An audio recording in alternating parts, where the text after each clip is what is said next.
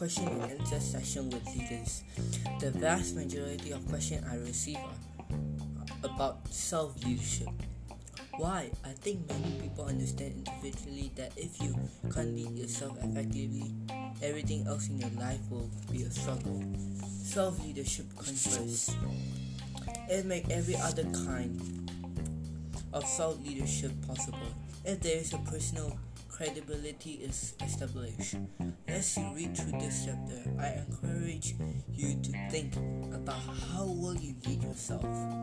Even if you are a seasoned high-level leader, some of the challenges you face may come from the way you lead yourself. You may attribute them to someone or something else when you actually need to look at yourself as the source.